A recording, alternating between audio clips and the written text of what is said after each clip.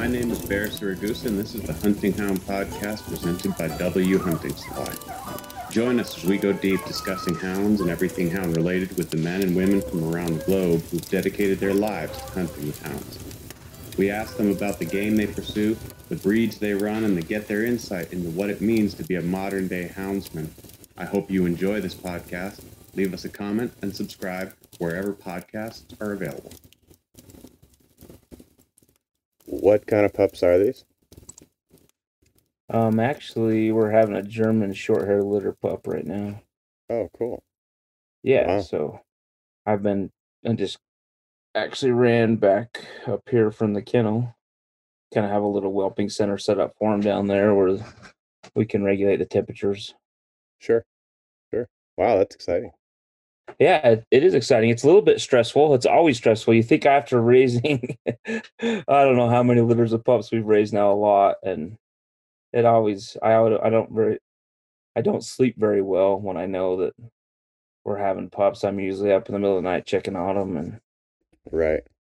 I mean, we had just in the last 2 days, we went from like 85 down to 61 degrees today. So it's just crazy Is that right? trying to keep moms warm and pups warm, and Yeah, and that it's makes it tough. How are those like the what what breeds do you tend to breed? Because you've got your own line of Brittany. yeah, our major focus is on the German Shorthair Pointer, Yeah, okay. and then Are we they do the Brittany's as well. right? Are they pretty self-sufficient or do they tend to Yeah, need help when they're whelping? no, they don't need help. I'm just kind of Yeah, overprotective, you know. sure. It's actually better if I can set up. My biggest concern is just temperature, room Sure. temperature, and too hot, too cold. You know, you learn a lot. You got to remember a dog's body's internal temperature is around 100 degrees, Yep. 100 to 101, 102, something like that. So when we feel like it's 75, 78, we feel comfortable. But a brand new puppy that's just born, it's just they can catch a chill really quick. So it's Yeah. crazy. Yeah, I can see that being a bigger problem than with the Huskies. I mean, even though when they come out, there's really not a huge difference in either in size or in length of their coats or anything like that when they're born. But Huskies are born with a pretty short coat. oh yeah, real short. And Yeah. it takes a few weeks before they get that kind of they poof out and start to look like proper Huskies. Right.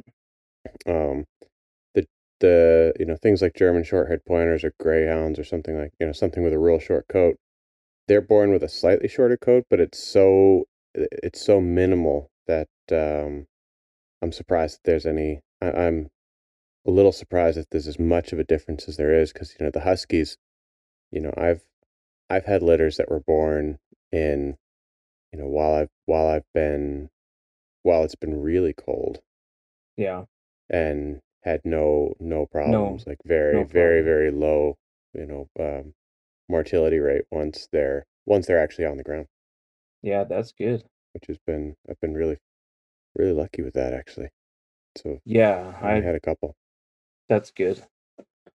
I we It's better off if we can just get mom settled in the room temperature and have a pig rail on that whelping box, Hmm. and then just kind of let her do her thing. Yeah. You know, a first time mom, maybe I'll stick around a little bit, but a mom that's had a litter, Yep. usually I've been really fortunate. We've had some really good moms. We've had one or two moms over the years who like we bred them a bitch, and it was like, yeah, you're not having another litter. You're an idiot. Right. Like you won't lay down and let your pups nurse. You're nervous. You're stepping on them. You're bouncing all over the place, and it's like, Right. no, we don't need to reproduce that. So Right. Yeah, you know, it's funny how that works where it seems like everybody has these qualities, not just in bitches, but in dogs in general, where you may have a perfectly papered dog, you may have a dog that right, functions perfectly out on the trail, but they've got some quality that it's just like, nope, not nope, gonna happen. yeah, I had a litter it was out of a female that was out of my two best dogs ever, and a male that was out of it was a line breeding, so out of the father's line. So not out of the father, but out of that line of dog. I bred them back to each other, and it produced this really fantastic litter of dogs. However, the mother was such an idiot that it's, I've had probably 30 litters the last 25 years. And Wow.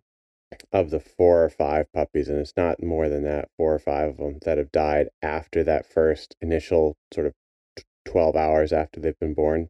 Right.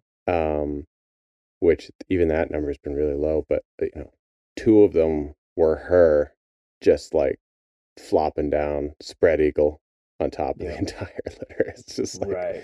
Oh man. But she got removed from the gene pool real quick. Yeah. Not that actually sounds really brutal. We didn't do anything to her. We just we took her out of our breeding program because she was such a terrible mother. Yeah, I've only had 2 females that I, that we were like, yeah, we're not going to allow you to reproduce. One, and for whatever reason, Yeah. One of them was super protective, to the point where she was like wanting to bite me, and it's like, no. And she was perfectly fine outside of that, but whenever that one time that she had the litter, it was complete chaos with her, and I was like, no, this isn't worth your mental state, and it's not worth my stress, and it's not worth. Sure. Yeah. I mean, she was just super protective to the point where she was laying on pups because she didn't want anybody close, so she was always pulling the pups in so close and then laying on them. And yeah, crazy. You learn a lot of. But I've been fortunate, knock on wood, man. We've found a couple of lines that are really good mothers. I mean, once you get them here and get everybody situated, they produce milk really well, and they mother well. I did have one other mom that was she didn't keep her pups clean, she just wasn't a good mom. It was like, you're a great dog, but you are not a mom. So didn't care. Yeah. We're not. Yeah. She didn't want, after 4 weeks, she was just kind of like, get rid of these things. Let's go hunting. I don't want to do this anymore. I had a litter that I needed to wean early. And by early, I mean, they were probably done being weaned by 6 weeks. Yeah. Which is not even. They must have been closer to 5, which is, I mean, that's early. They're starting to kind of get weaned off, but usually that's about the time where I'm introducing solid foods and things like that. Right. But, a mush for them to eat. But, right. She was just such a horrendously bad mother. Just horrendous that there was just no question. It was like, okay, I'm going to need to take her away before she does something stupid. It was too bad too, because she was also like, of all of the litters I've ever had, that was the biggest. She had 11. Wow. And then was just total train wreck. Yeah. Total train wreck. Like would bite. She would be eating, and if the puppies crawled after her, she'd get real protective of her food and be right. So one of them got this big cut on its face because she bit after him, and just like. I always thought I think that's always funny. Some moms are just goofy that way. You start, like you're saying, you start introducing mush, and you're feeding her over here in the corner, or even you take her out of it.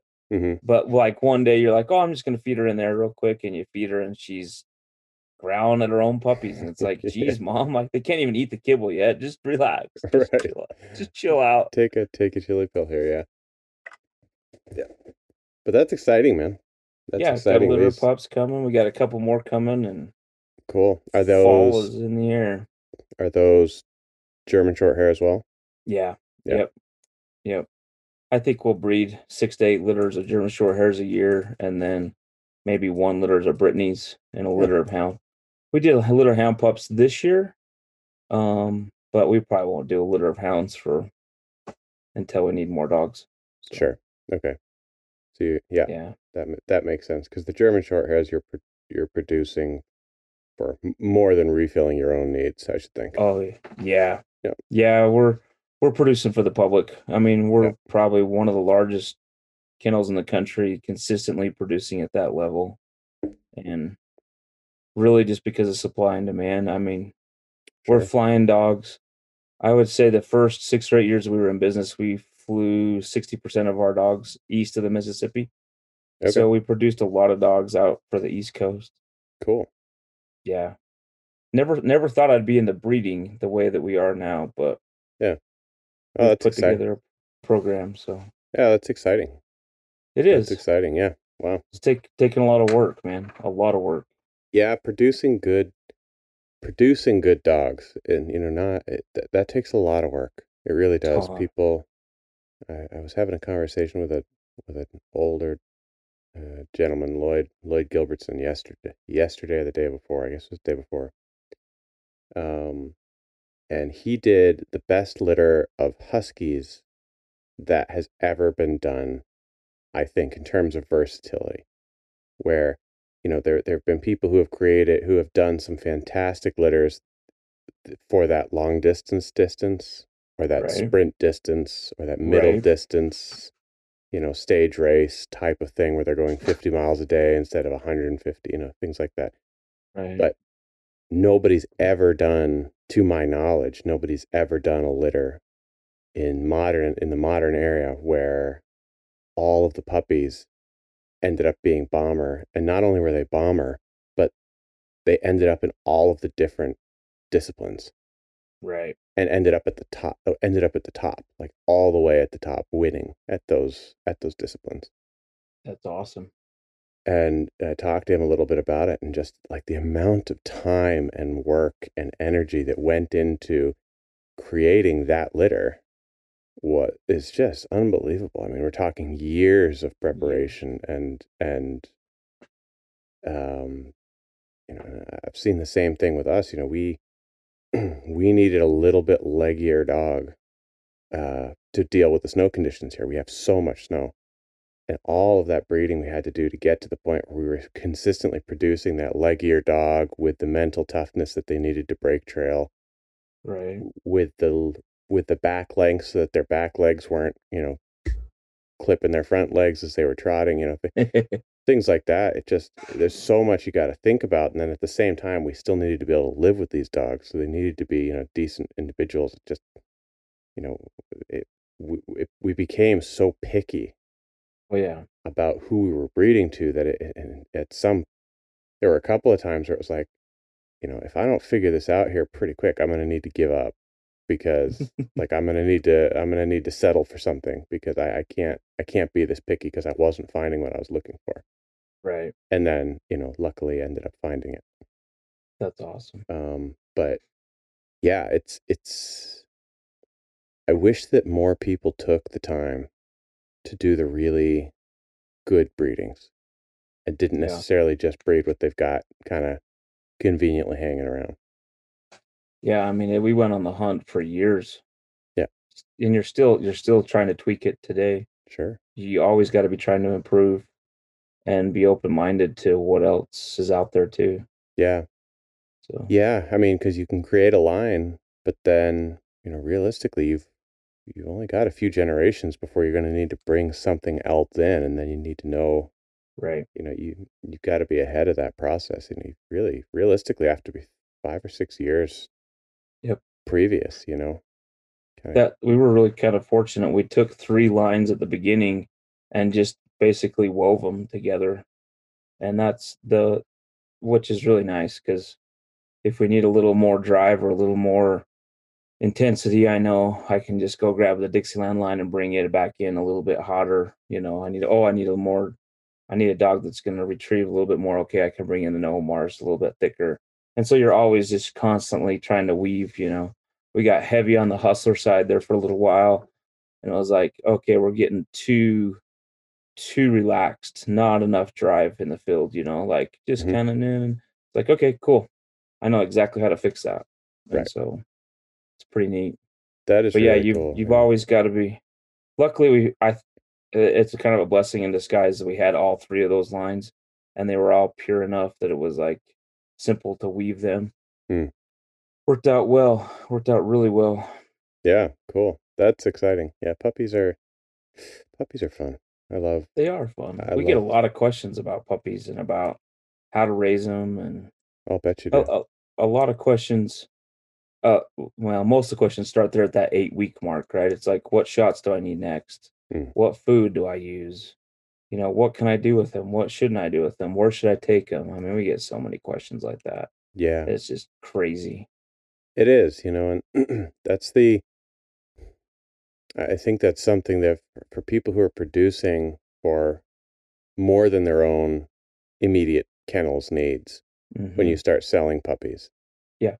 that's uh, yeah, that's a source of stress and work that I think most people are not aware of, Yeah. is just, yeah, getting all of those questions. Right. Just people, you sell a pup and you think, oh, 8 weeks, I'll have them sold. I'll have the money in my pocket. It's going to be awesome. It doesn't work out that way. You end No, up, no. you sell them at 8 weeks, and maybe it takes you 2 weeks to get, for everybody to actually come and pick them up. People back out. You need to put them out, you need to Right. go down your list. And then you've got 6 months of people calling and being like, well, Colin. Yeah. he just sneezed a little hard. What, maybe, does he have pneumonia? It's like, no, he's fine. He's fine. Yeah. The panicky phone calls from Yeah. new And I new get, people. right. We, we've kind of catered to that group for the last 6 years, 7 years Yep. of a lot of the first time buyers. And maybe it's because we're a little more approachable. I mean, I remember talking to some of these older gentlemen that we would call them and talk to them about their bloodlines. And it was almost like the conversation was pretty brass. It was like, this is what it is. You want it, great. You don't get the, I mean, Don't they're just kind of, don't waste my time. Yeah. don't waste my time. What do you want to know? It's like, oh, my website. If you want to, yeah, it's just like, okay. Yeah. But I understand why those guys are that way. Cause if you bred dogs for 30 years, you would get to the point where it's just like, did you do any research before you called me? Right. Yeah. Oh, absolutely. Did you talk to your vet at all before you called me? Like, did you anyway? Yeah. But it's all good. I think we've catered to those people long enough that we have a take home package and everything. It's Yeah. good. I would really like to get. We started. We shot like 200 short films, like 2 minute clips, Oh, wow. and just training and how to get them in the house and all that. And I've got to get the post edited part of that done Yeah. so that people have a resource they could just plug into. Oh, That I got to. that's huge, man. Yeah, you definitely need to do that. That's Yeah, awesome. it would make it so much easier when somebody calls or emails or texts. It's like, oh, here's the link. Right. Plug yourself in, Right. Yeah, figure, and then absolutely. they could self teach a little bit. So Absolutely. Yeah. Wow. That's a great resource, man. yeah, I've got to get that done. On your pups, when have you learned anything now, being kind of in the vet side, that you would looking back, you wish you would have known, Um, well, working with a little bit in the veterinarian world? I worked in the vet world before I did any breedings on my own. Oh, cool. And a part of the reason why I worked in the vet world in the beginning was, uh, because I had gotten into the sled dogs at that point, hadn't done any of my own breedings, had no desire to do my own breedings, because Right. what I didn't know what I wanted at that point in terms of, a sort of end product, total package dog. And I was, just trying a bunch of different things as I figured that out. But I wanted to be able to take better care of them. I wanted more knowledge in terms of their overall care, which is Right. why I started working. Gosh, how old was I? 16, I guess. No, Oh, wow. not even that. 14, 15. Gotcha. Just as like cage cleaner at a vet Right. hospital, and sort of gradually worked up to, you know, doing some assistant type stuff, vet tech type stuff. Yeah. So I misunderstood a little bit because I thought you became a vet tech after you had your accident. I That's when did you that went again. That's when I went full. back to it. Yeah. Oh, you went Yep. back to it. Yep, Gotcha. for sure. That makes So, sense. but yeah, there's stuff that I learned during that process that really put me in good stead when it came to the litters that I had later. A couple of the things was that we found that you could almost guess which dogs were going to need to have a cesarean, or were going to need that sort of birthing help Mm. when they first came in to have an ultrasound done. Really? And it wasn't because of the dog. It was always because of the owner. Really? Oh, the thing is, it's like if the owner was stressed out and like fluttery and like, oh my God, Mm, I'm so excited. I get, it was like this person is going to stress that dog up to the point where that dog is going to actually withhold those puppies wow. because they can do that. If they start giving birth and the situation gets super stressful, Really? they can actually hold on a little bit and it can create major problems for them. I had no idea. Yeah. That makes a It's lot of sense, though. Yeah. So if you've got somebody that's suddenly coming in, freaking out, running back and forth, it's total panic. What do I do? What do I do? Oh my God, it's really happening. Those dogs, not all of them, a lot of them can handle it, but it's like this Right. is a good candidate. If you've got somebody coming in with a guy who's just losing it, it's like this is a Right. good candidate for a revisit in, 60 days or whatever. Yeah.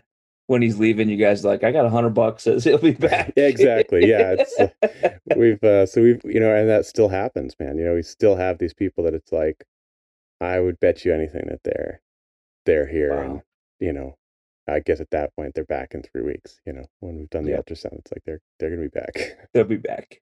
um, That makes a lot of sense because I have a good friend that's that way, and he had 2 cesareans, and he probably stressed the dog into into having that exact issue because he was just that way. He would just hover over him, and I'm like, yeah, "Just get her settled, get her nested, and then monitor her, check in if you need to, but don't sit there on." And yeah, that's crazy. yeah, it's pretty funny. But if the animal's just, if the bitch is just allowed to do her own thing, it's amazing how often it goes well. Right. But then there's that flip side of wanting to make sure that the the red flags. When is it actually appropriate to react? Right. And if you have a dog that starts to press, the her water's broken. Mhm. She's not just doing like those half-hearted like testing out, contractions, but like the full-blown contractions. Right. If she starts with those and so nothing's happened within the first, I would probably give it an hour and quite a bit. Yeah. But, if you've gotten to the 2 hour mark and nothing's happened, at that point she's going to start getting kind of tired, and Right. that may be an indication that you've got a breech or a dog, just Right. monster puppy stuck in there. Yep. Um, then I would maybe start, you know, thinking about having a dialogue with my veterinarian, but that doesn't mean that I'm going to be in there, poking around, lifting up her legs, just poking her in the stomach to see if I can feel, some, you Right. know, alien type thing about to pop out. It's just, you're just going to be stressing the dog. Right.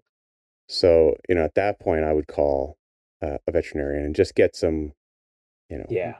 Let them get put some you at feedback. ease. Yep. Yeah, exactly. And, you know, in all of the litters I've had, I had one where I had one turn into a cesarean, Yeah. and that's out of 30 something.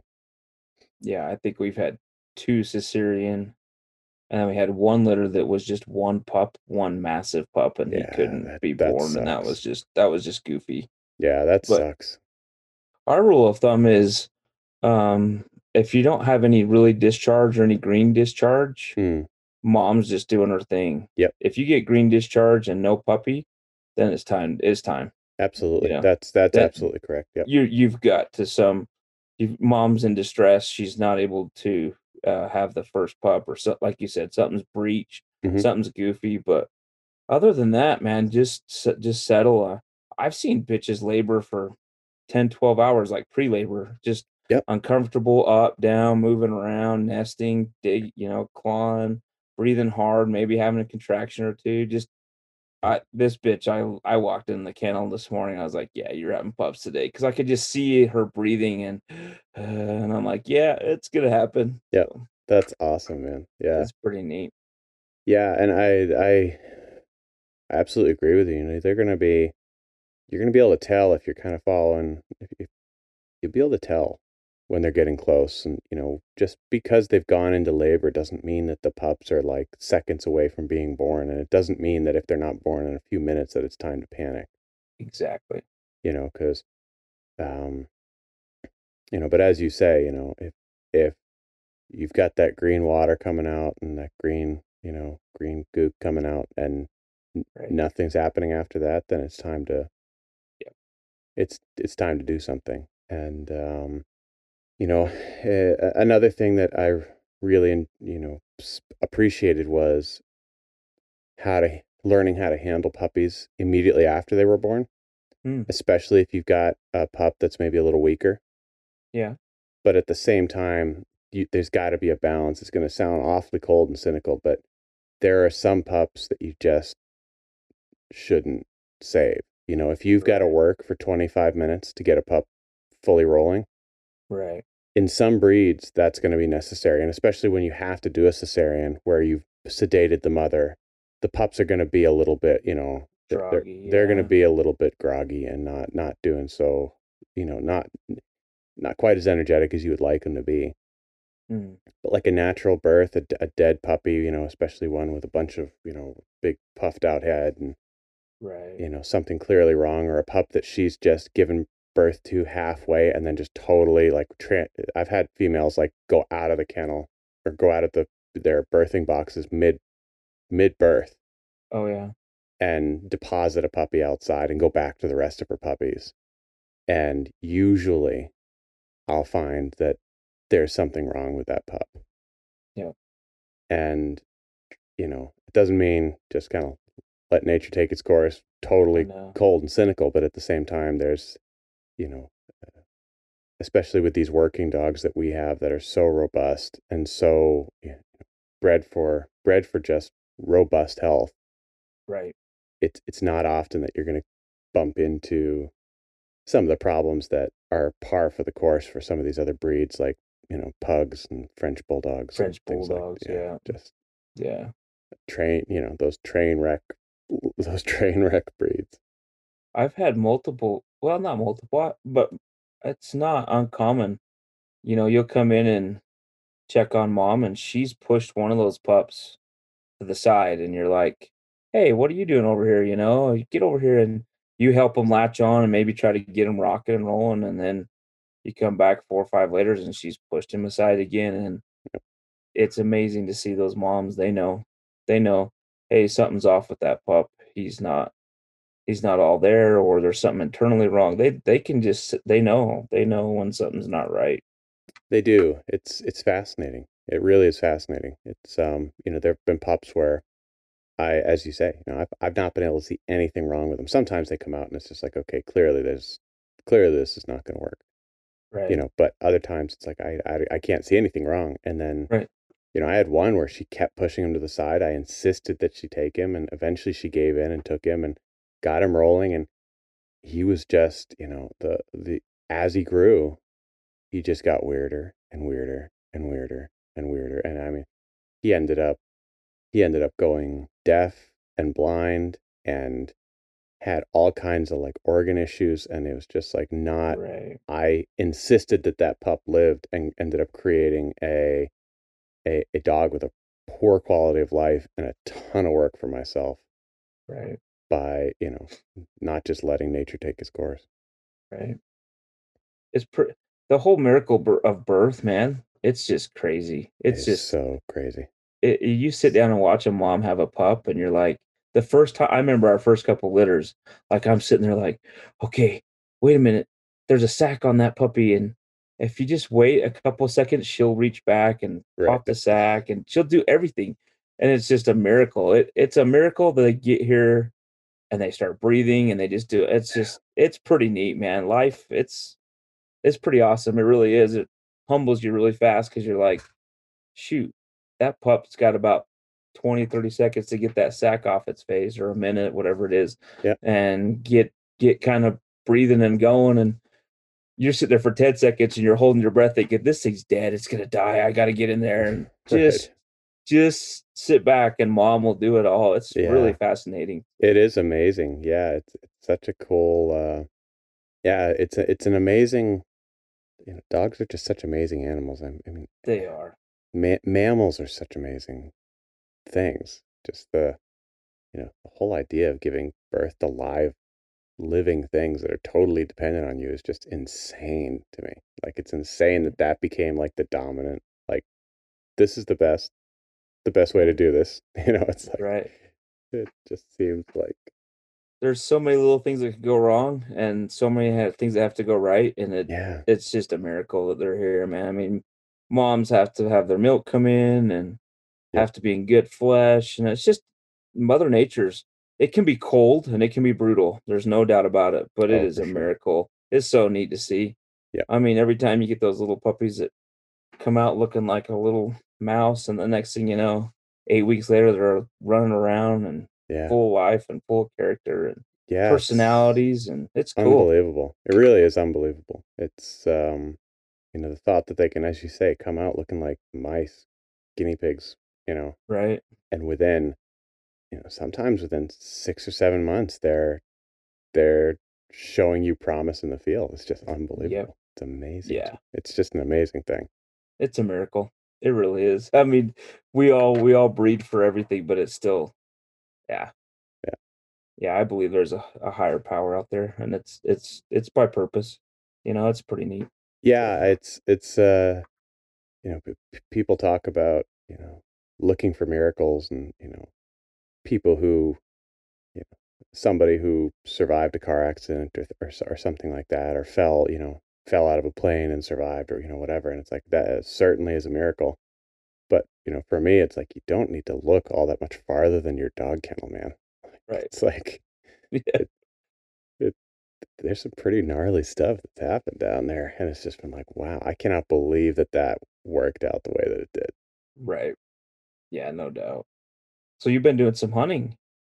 I have been, yeah, I've been hunting a bunch. So I've had it's been a rough fall, man. Like I'm not gonna lie. It's been rough, dude. I last year I got rolling with Buzz, who at that point was a year and a half. So he'd kind of had he'd had a full season behind him, but just kind of doing puppy stuff, Right. working on him, and he'd just gotten better, progressively better as the season went on. And I was really pleased with him. He was just doing so well. Went into the full season last year, and he hit the ground just tearing it up. Just Awesome. did such an awesome job. And at this point in the season, now we're 6 weeks. Yeah, 6 weeks into the season. Wow. At this point, we had put a bunch of boxes in the ground. You know, Hmm. and this year it's just not been happening. It's the Hmm. damnedest thing. I've had more runs with losses and more non-starters already this year than I've had in the two previous seasons, even as a pup. Wow. And That's it's weird. yeah, it's weird, man. So, um, at first, the very first day we went out, Buzz caught a fox on in this little sort of concave under some roots Yeah. and hauled it out of there by its tail, and it bit him in the nose. Which he's tangled with foxes before and it's not bothered him, but for whatever reason, that really seemed to bother him. Really? So, he chased that one for a while, but he was right on his tail, and at one point, he just kind of peeled off and came back, which I mean, he can do. It's not unheard of, but it's like, it was strange to me. He's not done it when he's been right on something's tail. And since then, it's not been happening. It's like Really? he's not been willing to go out. He's not been willing to do a proper search. He's yeah, it just seems like he can't get anything started. And part of, at first I was thinking that because of the bite on the nose, Right. but then none of my other dogs are able to get anything started either. And I'm not Weird. seeing the foxes around. We suddenly have this boom, boomer crop of uh, snowshoe hares Really? and a bunch of grouse and things like that, which, more than we normally have. Which, and I've had a camera out for 3 weeks now. I saw that you put that up. Yeah. Yeah. over a bait pile, which Right. I never do because I don't like to hunt over bait and I don't like to use it. But I started wondering because I'm not seeing tracks in the mud, like I'm not seeing anything here. Right. And I put the camera out. I have not gotten a single fox. And Whoa. I put the bait on an area where 3 different roads and 6 different trails converge on this one, 200, yard stretch of territory. Right. So I could go up there any day and drop a dog and they would immediately find something worth running. Right.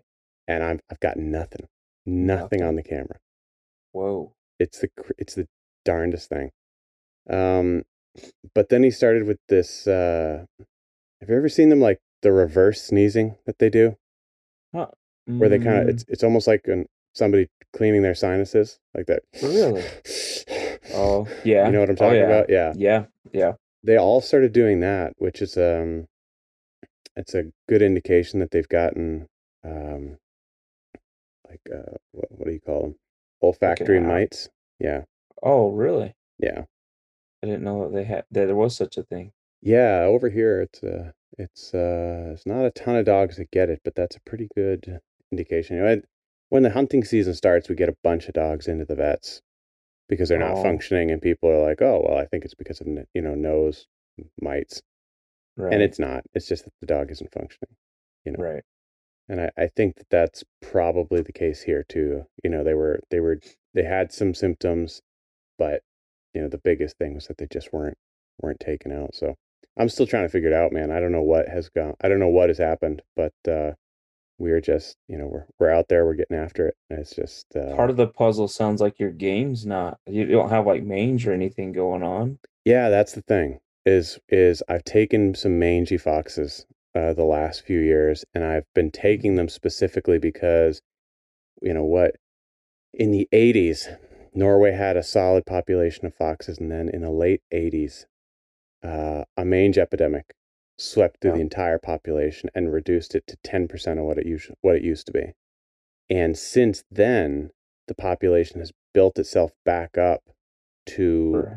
something ridiculous like 25 or 30% more than it was when the population collapsed the last time.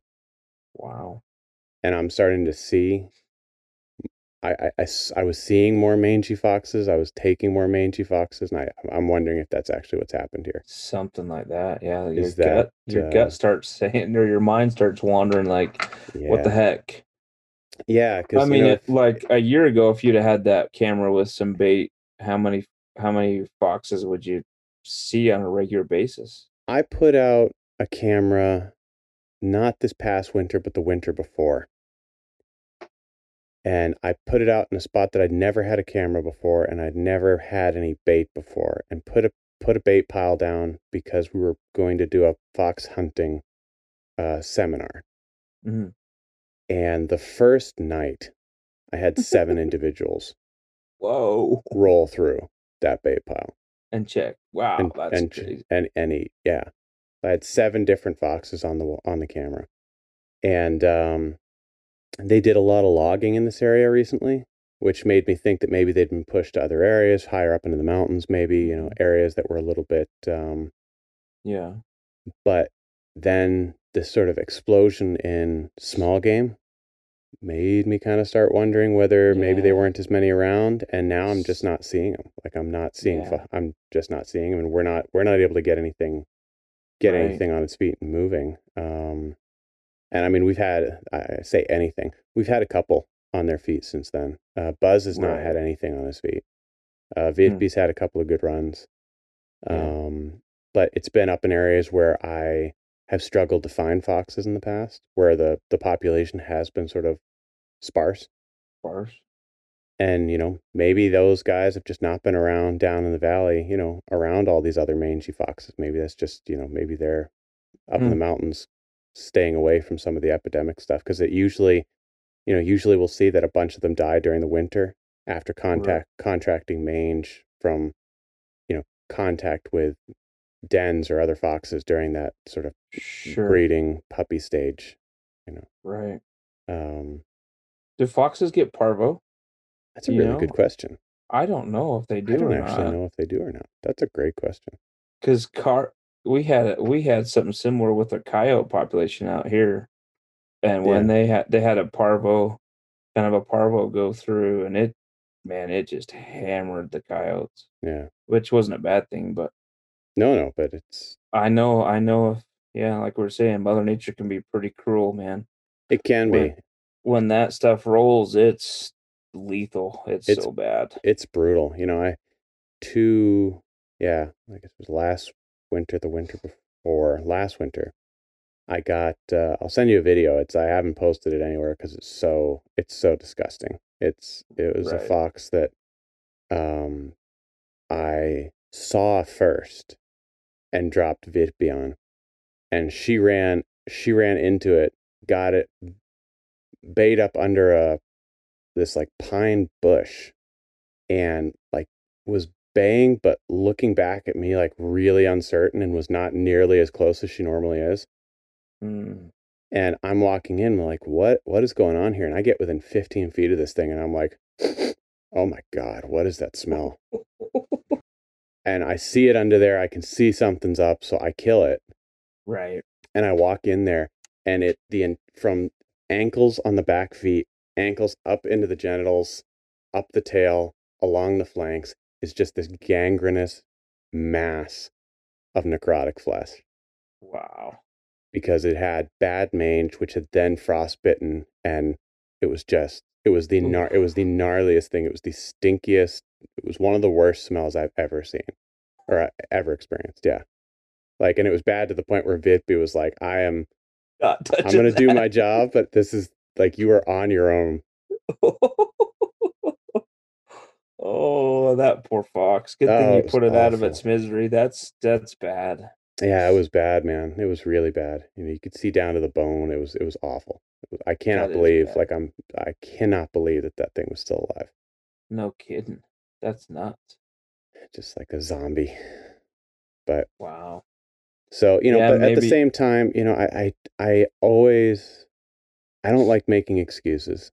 I hear you. I don't want to be that guy that's like, oh, well, the fox population collapsed. That's why my dogs aren't getting it done. I don't want to be that guy that's like, oh, well, they've got, nose mites. That's why my dogs aren't getting it done. Right. I'm totally open to the possibility that we're just kind of going through this sort of crisis of confidence. But it seems odd to me that it's suddenly my entire kennel, Yeah. struggling to get stuff done. And it just, there's a couple of things that seem a little bit odd to me. So I'm not going to say I'm still kind of in the question stage as far as Right. what is actually going on here. I'm sure it's probably a combination of a bunch of things. Sure. But because I do know that Buzz is he's mentally a soft dog when it comes to that kind of stuff, when it comes to kind of aggression and that kind of stuff. I know that I can, if I look at him and like clear my throat a little bit, he's going to be like, okay, Okay. I'll stop, Right. and I'm pretty soft on my guys. Like, I'm not gonna be banging on him or shocking him or anything like that. Yeah. So, but he's always been like that. That's Been crazy. so easy to train, so easy to correct. I've not needed to, do anything with him. And I think that maybe this fox getting bit in the nose, he was a little bit like, well, I'm not sure about this, which, he definitely takes even the possibility, the thought that maybe that was the case is enough to Yeah. take him out of any, I have no Mm. plan to do any breeding, kind of tie it back to the breeding thing. Right. I have no plan to do any breeding, but the fact that I'm even wondering whether he's Right. soft enough to have that can be contributing to his issues is enough for me not to want to breed him, Sure. despite him being having been a very, very good dog for me up to this point. And I'm sure we'll get back there, but Yeah. I got to have a certain degree of grit, and Mm. if they can't No doubt. handle, a little, because it wasn't like it latched onto his nose and he had a hard time getting it off. It's like he had a little paper cut at the end of his nose, and that was it. It wasn't catastrophic injuries or Right. an injury up a nostril or something like that could, it was just like a little cut at the end of his nose. Okay. So, We have a dog named Yeller who at this point has zero fear of cats. Zero. Like he could care less. Okay. And if we get him in a low tree, or the cat doesn't tree very high, mountain lion, this last winter, he somehow shimmied up in there, and if he can be face to face, he don't care, man. And I remember, but you know, talking about that, I remember when he was a pup, and he did get right face to face with his first cat, and that first cat just wham right across the face, And it's like in my mind, I'm thinking, well, he's either gonna fold up or he's gonna amp up, and Right. he's It's gonna make him mad, or yeah, he's either gonna rise to the occasion. And man, he got hit in the face, and he just went berserk. So it's kind of interesting. Sometimes those dogs, they get whacked, or they get bit, or they get smacked, and they cower down. yeah, But so my best dogs, it's like when they get hit, they just go to a whole nother level of pissed right. off. It's just like, Yeah. look out, dude. Anyway, he's to the point now where Hankey's like 4, 3.5, 4, and he's missing half an ear. Right. We put a bear in a hole the other day, and he was in the hole with the bear, and I'm pretty sure the bear clamped onto the top of his head, like literally had his head in the bear's mouth, Yeah. because he had a big old gash here underneath here. It just ripped his bottom, like right next to his jugular, just laid it Whoa. open, and then big old cut up here. I'm like, the only way that I could think of that happening is you literally had your face in that bear's mouth. Like, Oh my it's gosh. it's almost to the point where it's like, not if, but when that dog gets killed, because Sure. he's gonna make a mistake one day with a Right. cat on a ledge or a bear in a pinch, and he's gonna get stomped. But right now, he has zero fear of cats. Like, no big deal. Right. Which is So it's just crazy. Some dogs, you're like, oh crap. It's just that moment that you're talking about with Buzz there, where he gets clomped on. It's like, oh man, is this gonna just piss him off, or is it gonna like shut him down? yeah, and in Buzz's case, I was right there when the whole thing happened. You could see by his whole body language, he's like, "Screw this, man." Yep.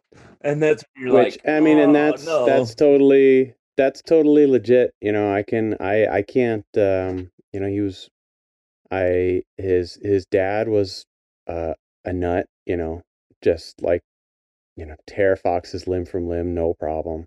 No problem. His mom is hard, and Buzz has been this really talented dog the whole way. So I've kind of been waiting for a problem to pop up, and that it was this one.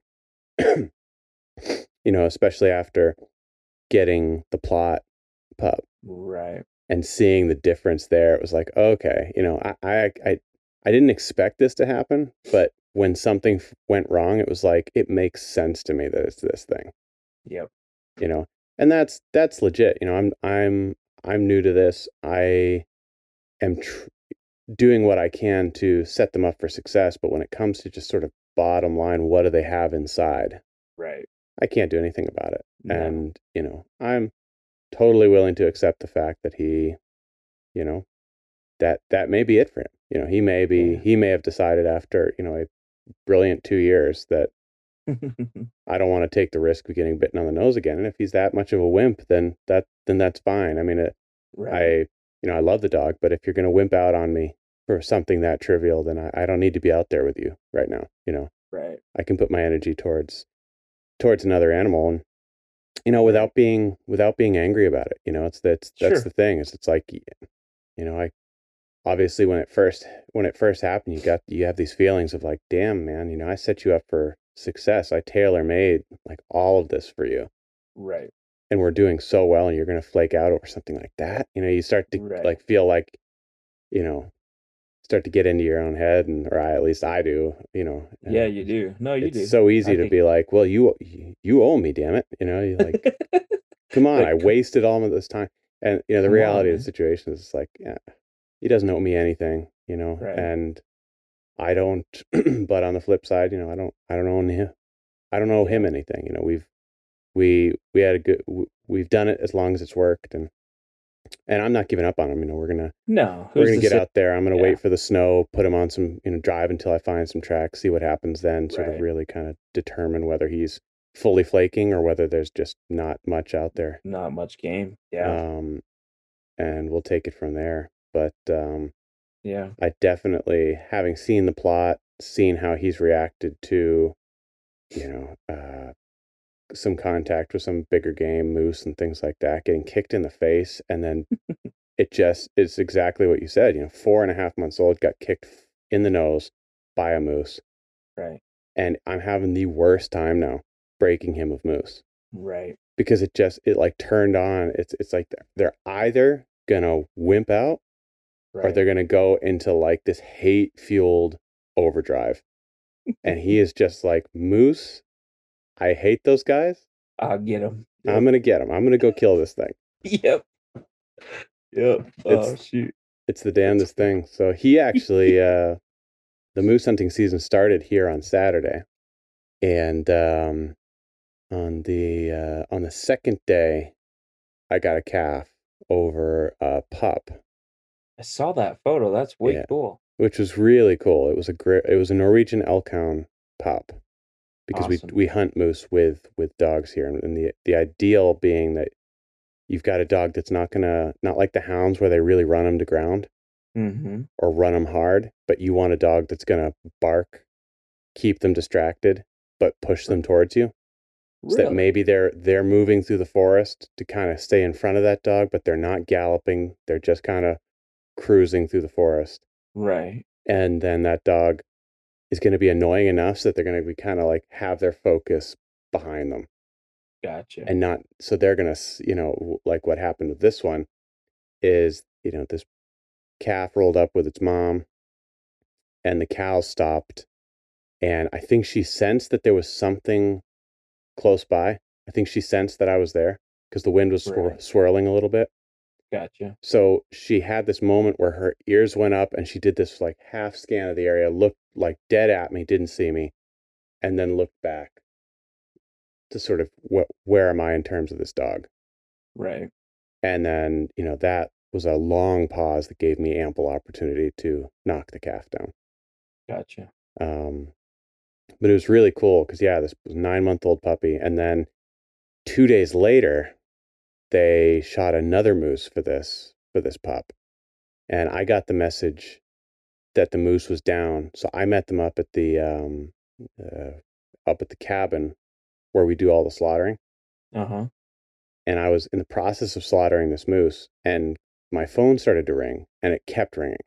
It's like ring, it's clearly somebody was calling me multiple times. Yeah, they needed to get a hold of you. Right. So one of the guys pulls it out of my pocket, turns it on, puts it to my ear, and I'm like, and it's Kaya, it's my wife.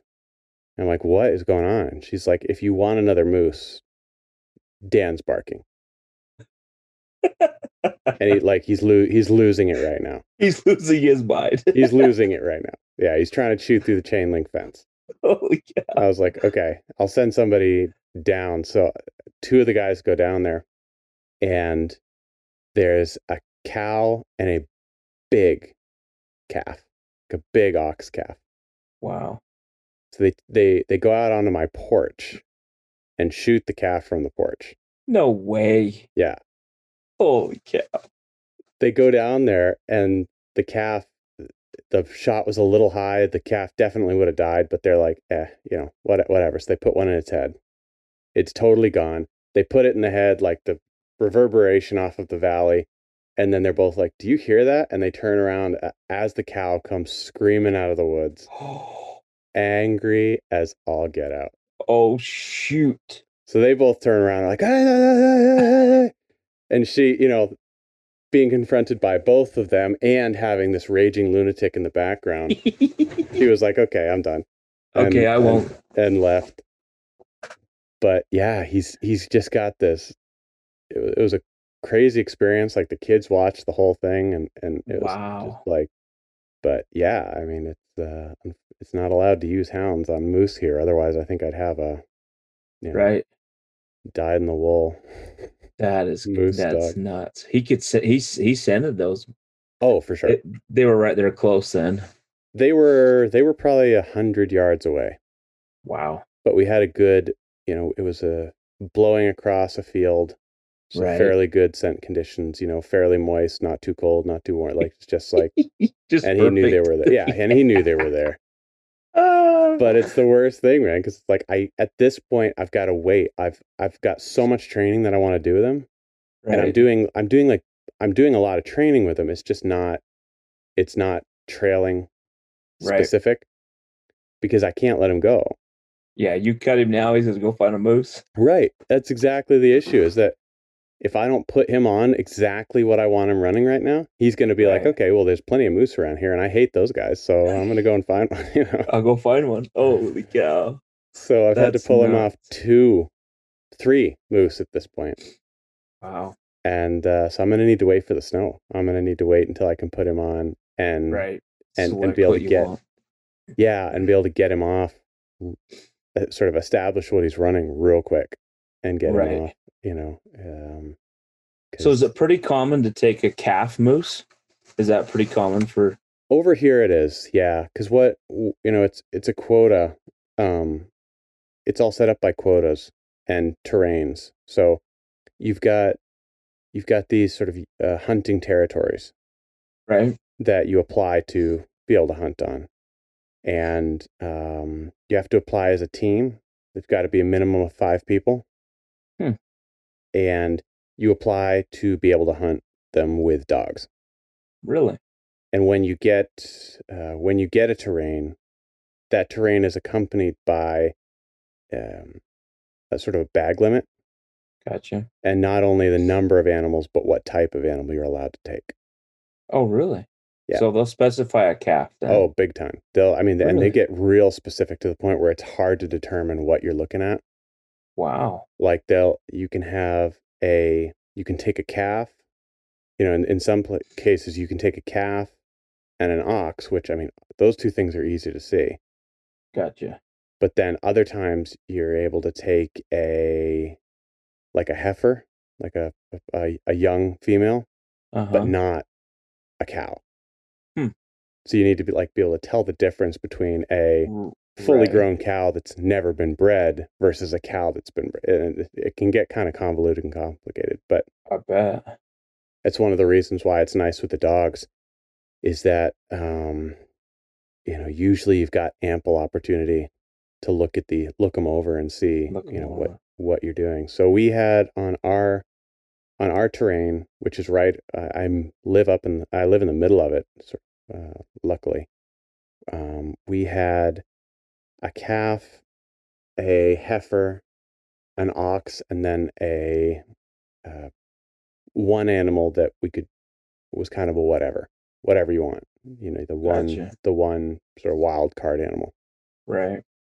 And that is, those numbers are dictated not necessarily by the people who are renting out the hunting areas, but is based off of what do they call science? The biologists, or the biologists are putting together what quotas they want met in certain terrains. Exactly. Yeah. If an area with an overabundance of ox, of bull moose, or bull moose, area with an overabundance of twin calves, things like that.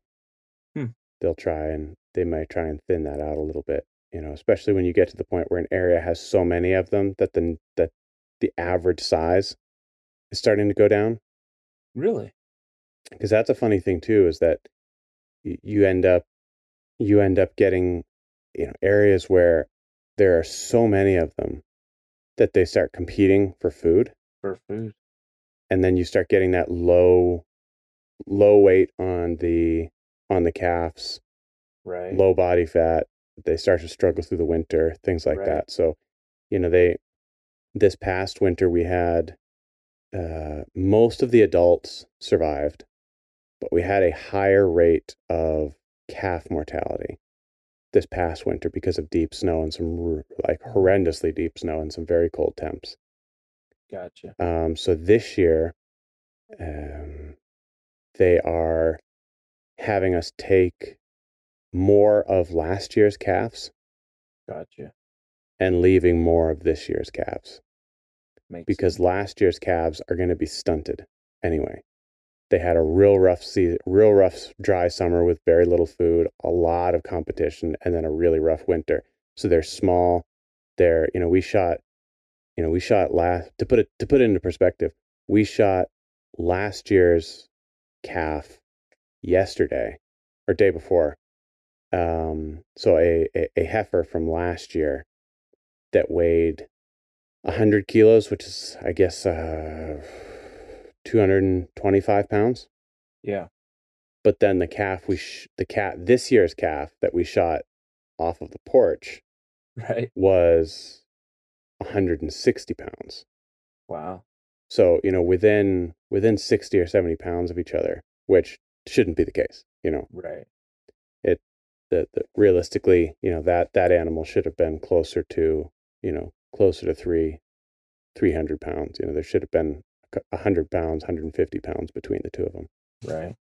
So yeah, so we've gotten 3 of our 4 animals so far, and one of the hunting teams in the area. I don't know whether their hunting got shut down or what happened, but their quota was apparently sort of dealt out to the neighboring terrains. So now we've got an ox left and another free choice. But then the team that I'm with are really sort of aware of what they want in terms of development in the Oh, gotcha. and one of them is a retired biologist who actually he was the one that made these quotas. It used to be his responsibility. Gotcha. So we'll take the heifers, we'll take the calves, we'll take oxen, but unless a dog is doing really, really good work where we feel like we really need to back this dog up and give it that kill, right, we won't take cows. Yeah. Probably doesn't hurt the herd to take a bull then. As ox, what you call a bull, same thing. Yeah, sorry, it's the same. Yeah, what they call them over here, an ox moose, but yeah, it's a bull moose. That doesn't. Yeah, a bull. Like a big mature bull, that doesn't really affect your herd. I would imagine.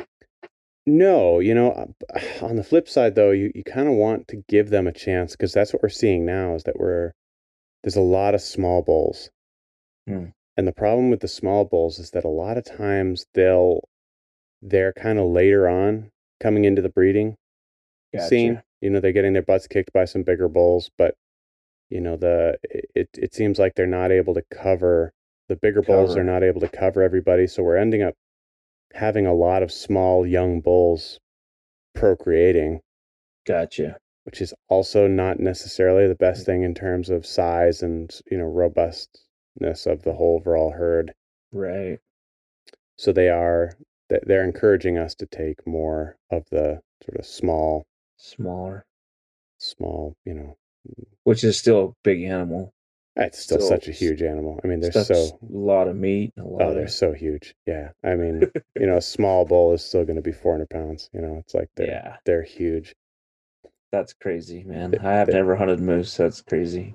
It's so crazy. I've done it before, but I've never shot one. And I mean, even the calf that I shot, I mean, the thing was 5 feet tall at the shoulder. I mean, they're enormous. And this is like a little guy. And they're so huge. It's unbelievable. I mean, they're so massive. Right. So yeah, I've been enjoying that a lot. It's something totally new for me, and it's hunting over a different type of dog than I've been hunting over before, and it's really cool to see the dogs work, how they work differently than the hounds. Sort of some similarities. It's been really, really interesting. That is cool, man. Yeah, you sent me that picture. I thought, wow, I don't know anything about that breed or how they work with the moose or anything. That's pretty neat. Yeah.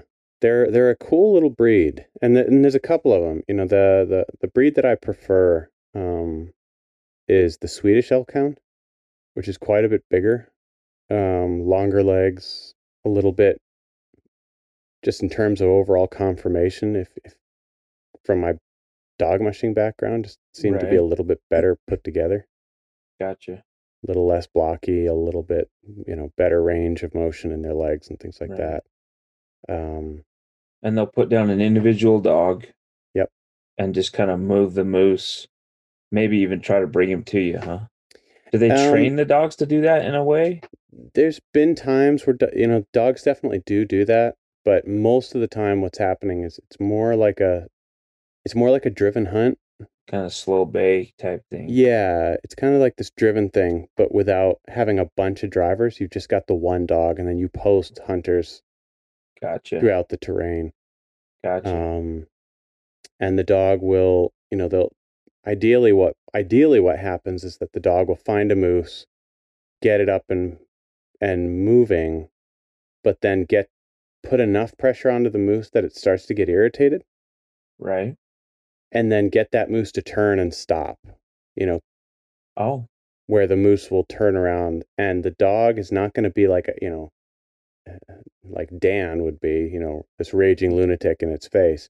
right. But it's going to be, 20, 15, 20 feet away, right. doing rings around it, just barking and being irritating. So that moose might stand there and be like, I'm not afraid of this. This is really annoying. Right. I might try and stop this thing. And then what Right. happens is that the moose just becomes totally absorbed in what this dog is doing, Right. which gives us the opportunity to then sneak in and get within shot while the moose, get within shooting distance while the moose is, otherwise occupied. That's probably really effective.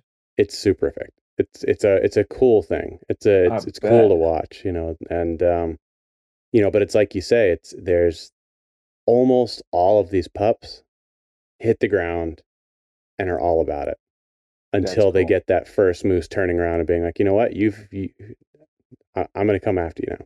I'm going to stomp you. Right. And then they're like, so many dogs, and it's heartbreaking to watch because, you've got the GPS, they've got the collars on and everything. It's like, Right. oh, they've got one stopped. You can see them doing the rings. You can hear them off in the distance. And then, you might hear that, that grunt. Right. And then you'll see the dog just start going back to the truck. It's like, oh, we knew what happened there. Lars needs a new dog. Lars. Once that happens, will they ever go out and do it again? Will they go out and search and bay like that again? Oh, some of them will, but it becomes rare. You can still use a dog like that if you've got a dog that's willing to go out into the forest. You can still use a dog like that, but then it becomes kind of a flushing deal where you're flushing things, in front of you, and then you're gonna kind of be hoping that the moose goes past one of the posts and you shoot it, from not at a standstill, but sort of as it's rolling by. So, you can definitely still use a dog like that, but it's much less effective, and it's not going to be nearly as, it becomes a much more primitive use of the animal. Right. Yeah. Right. That's cool, man. They breed those dogs specifically for that, then. Specifically for moose. Yep. That's cool. They're called in English, they're called the Norwegian elk hound. Right. But they have nothing to do with elk. It's over here the moose are called elg with a G. Gotcha. So it's an English bastardization of the Norwegian word for moose. Right. So it's a Norwegian moose hound is basically what it is. Gotcha. Yeah. The guys that hunt like red stag, they don't use those type of dogs, or do they? Some of them can or we can use those type of dogs during the moose hunting season. Gotcha. Because they're out there anyway, and then it's like but during the rest of the season, most people use an even slower type of dog. Really? Because the red stag, they're flighty enough. The moose will sort of stop and be like, I might take this thing. I don't know if it's worth my time to be running right now. Right. The red stag, they'll light out and they'll be gone. I mean, they're gone. They'll go for 30 kilometers, Right. 30 kilometers. They'll go for 10 miles. 10 miles, yeah. So if you've got Which a you really real don't want. You don't want him to fly out of the country, I guess. right, and also ideally when they pass you, you would love it for them to not be in a full blown gallop. So they'll use smaller dogs with much shorter legs. So they'll use like those Griffon Bassets. It's those little Right. gold wire-haired Basset hounds and the wire-haired Dachshunds, the Teckles. Gotcha. They'll use those, um, and then they've got this other type of Spitz type dog. The pointy-eared, pointy-nosed, like the Norwegian elk hounds are Spitz types, like Finnish Spitz type of dog. Right. They've got this other type of a little black Spitz type dog that will lead you silently in to. Huh. They'll Yeah. follow tracks, smell in the air, They're kind of and trucking. lead you into where the red deer are, and then you can take them there. So that's something I haven't done yet that I would really like That to would be try. way cool to watch. Yeah, it's really cool. I'll send you some videos. It's pretty fascinating to watch. It's a little bit like those Australian guys that teach their dogs to find deer for them, but not make any noise. Right. It's pretty neat. Man, isn't that cool? There's so many different breeds doing so many different things. And it's so specific, man. It's crazy. Right. It's like how could you get all of these different hunting dogs, and they're all like legit hunting dogs, but they do it in so many different ways. It's unbelievable. Yeah. That is fascinating. I mean, you get pigeonholed in the bird dog world, and you just look at those, and it's all your heart and energy and time just to keep that going. So, like some of these hounds I've never even heard of. Like that's Right. very cool. Very cool. It's fun. I've been enjoying just kind of experiencing these different types of dogs, different types of hounds, different types of ways of hunting. I enjoy hunting in all of its forms. Most of the time I like to do it over dogs. Right. But hunting big game is so much fun. Hunting bear or cat, it's fun. Right. But there's something so strange about hunting moose over dogs. Over dogs. Like you obviously you can eat the meat off of bear and cougar. I mean, it's Right. they're good eating, but Right. having a cow-sized, bigger than a cow-sized animal brought to your Right. feet by a dog is unbelievable. One of Yeah. those will fill the freezer of 4 people for the year. Right. They're amazing. Super valuable. I mean, that's crazy. I'm to the point where I grew up hunting mule deer. Yep. And now with hunting with hounds and dogs, it's not even near as fun. Right. Any type of hunting I can do with a dog, it's another dynamic that makes the hunt even that much more enjoyable. Absolutely. Yeah, I totally agree. I like hunting. I had a lot of fun. I took a red stag a couple of weeks ago. And that was just spot and stock type stuff. It's fun, but Right. I always have this feeling It while I'm is. out spotting and stalking where it's like, I kind of wish I was together with my hounds right now. Yeah. How can I get my dogs involved in this? Yeah. Right. Yeah, exactly. I've got a buddy that's taken his short hairs, and he's got the one dog trained that they hunt elk, and he just stays at heel the whole time. But it's like an extra set of eyes, and then if they shoot an animal, he's technically not supposed to track that particular animal with the dog, but that dog's helped recover so many animals. Oh, sure. His buddy's wife shot an elk 2 years ago and wounded it, and the dog went down the canyon up the other side and just kind of sat there and bayed that elk until they could go over there and finish it off. And it's like, That's awesome. he's taking a short hair but that dog knows now a rifle comes out of the scabbard and it's like, what are we hunting? Right. What are we looking for? What are we doing? Sure. What are we looking for? Yep. Where's the animal? It's awesome. Awesome. Just so cool to see. It's pretty neat to see, That he's is like, really I'm not cool. going to leave him home. I'm going to teach him the dog's completely silent, but Sure. has helped him recover game and be more effective. It's That's pretty awesome. neat. That's awesome. Do you guys I know there's a couple of people over there that do the sort of wild, game recovery stuff Yeah. with tackles and a couple of different things. Do you guys have any kind of requirements for that over there that you have to have access Yeah. to a There's recovery different animal? yeah, there's different regs for different states and different areas, and I'm not real familiar with what that, I know I've listened to some of the podcasts lately about recovery animals in like Texas.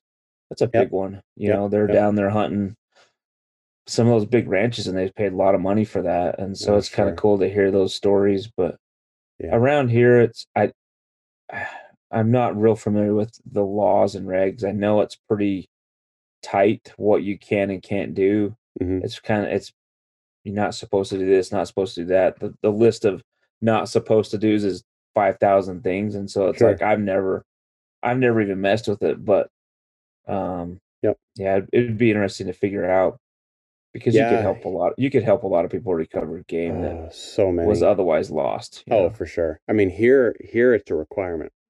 Is it really? You have to have a written agreement with somebody with a wildlife recovery That's animal. interesting.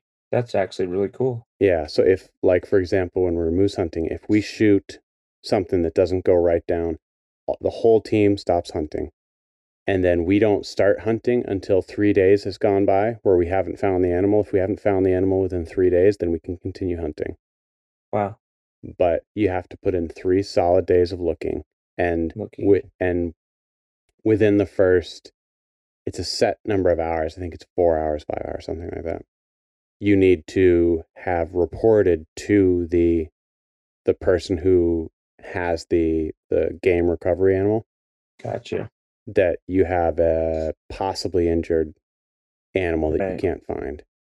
Gotcha. And then they come out, they're paid by the fishing game to come out and recover that animal. Huh. Or if nothing else, at least At confirm least confirm. that Yeah. it's, unharmed or, Right. not mortally wounded. Not wounded to the point. Yeah. That's interesting. It's a cool thing. So, but the other thing is that, it makes people super cautious about the shots, or not everybody, but most people, the good hunters, it makes them really cautious about the shots that they take. Right. Because that if you can't just be like, well, I missed, Right. and keep trucking. You know that if you shot at something, even if you're sure that it was you missed by a mile, Right. you need to look for that animal until the dog finds it and it is declared healthy, or 3 days, whichever comes first. Gotcha. So you've lost then potentially 3 solid days of hunting, not just for Right. you, but for your entire team. Right. So you need to be spot on, don't you? You really need to be aware of what you're shooting at, for sure. Yeah. Nobody wants to waste their time. Yeah, nobody wants to be that guy, the one guy amongst 12. It's like, well, sorry guys, I know we all wanted to meet this year, but we need to go look after, we need to go try to find the 100-pound calf that I slung a shot after. Right. It's just like, oh man, it's shoot. a bad deal. Right. It's a bad deal. Well, man, you got some more hunting to go do, right? Yeah, more hunting to do, and I'm not going to do it today. It's pouring rain, and the team is going to give the dogs a break. Gotcha. Because we've been going pretty hard since Saturday. But I'm going to get out go and get my kids ready for school and take them to school, and then cool, man. Yeah, do some around the house stuff that I've been neglecting during the moose hunting season. Right. I know how that feels. Good luck with your pups. Send some pictures when she's all done. I will. All right, dude. Okay, be good, man. Thanks a lot. See ya. All right.